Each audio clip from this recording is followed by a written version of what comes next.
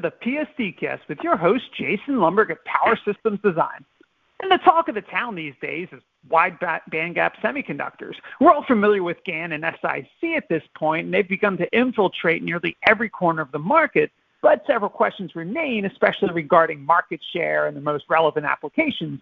And here to talk about wide bandgap devices is Infineon's VP of Silicon Carbide, Peter Friedrichs. So, Peter, thanks for joining us. And first off, what are the main perks of wide bandgap devices over legacy technologies? Yeah, thank you very much, Jason, for inviting and giving us a chance to join here your podcast. Well, what are the main perks? I think it's well known that wide bandgap technologies offer a unique combination of high voltage blocking capability with very fast and low loss switching. So this is basically, in a nutshell, what differentiates them to the silicon legacy technologies, especially for high power applications. Right, and could you just describe the overall market for wide bandgap devices? How prevalent are they, and what are the most pertinent applications as it stands? Well, yes, there has been a tremendous development over the last few years with respect to market penetration for wide bandgap devices in various applications. So we have two categories, actually. One is the penetration into existing applications. The other one is the enabling of emerging applications. Well, the ones which take most benefit of the added value provided by wide bandgap are, of course, then applications where fast switching at high voltages is more or less an enabling factor. So among them is solar power conversion, renewables in general is a very big use case for wide bandgap.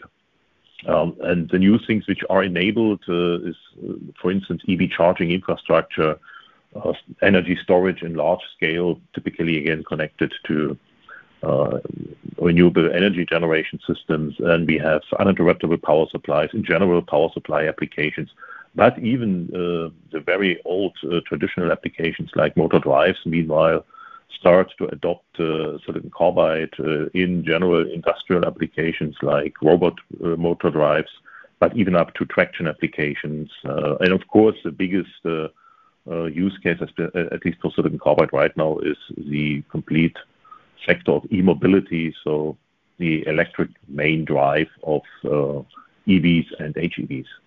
Right, and speaking of market penetration, what's the recent growth in market share been like for wide bandgap devices?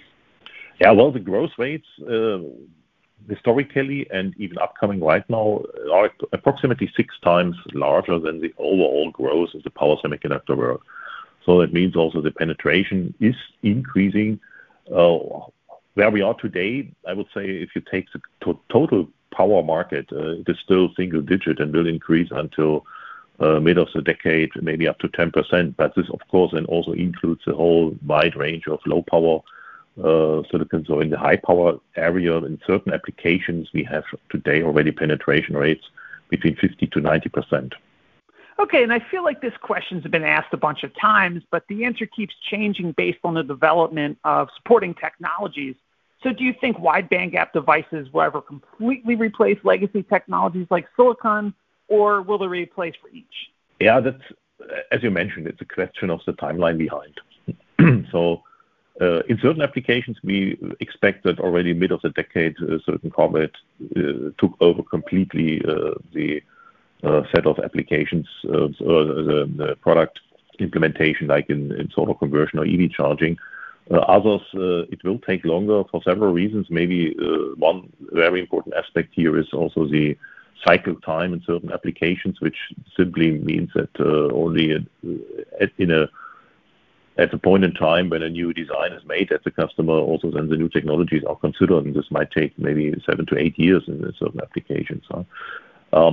But also, at least we at Infineon see still a large potential also for IGBT technologies, because something what is pretty often underestimated is that even in silicon there's progress. Also in IGBTs there's still a lot potential inside, and therefore we expect a long-term neighborhood of all technologies in power, meaning gallium nitride, silicon carbide, and silicon. But of course, wide bandgap will gain share significantly. But taking over, I will not experience this in my active life, to be honest. Excellent. Well, Before I let you go, Peter, in terms of Infineon, and especially given your title, how have they invested in silicon carbide? Well, historically already a significant amount of money. So I had the pleasure to start 25 years ago in the company with silicon carbide. And of course, over many, many years, this was just, let's say, R&D investment to drive basic developments forward. Of course, there has been certain milestones in the past, but the real fun really starts today. The most recent announcements we have made indicate that we spent more than 2 billion euro in capacities for wide bandgap. This is just production investment, what we plan in order to meet the demands which we foresee right now until maybe 2025, 2030. More to come, I would say. So therefore, it's a strategically important aspect for the company. So, of course, we are number one in power by far. We would like to defend the position, and this needs corresponding investments. And together with the fact that we have already a well-established manufacturing and R&D setup in Europe, with the new addition in Asia, we feel pretty well prepared here for the future. Thanks, Peter. On behalf of PSD, I want to thank you for your time. And to our audience, thanks for tuning in. Stay safe and healthy, and have a great day.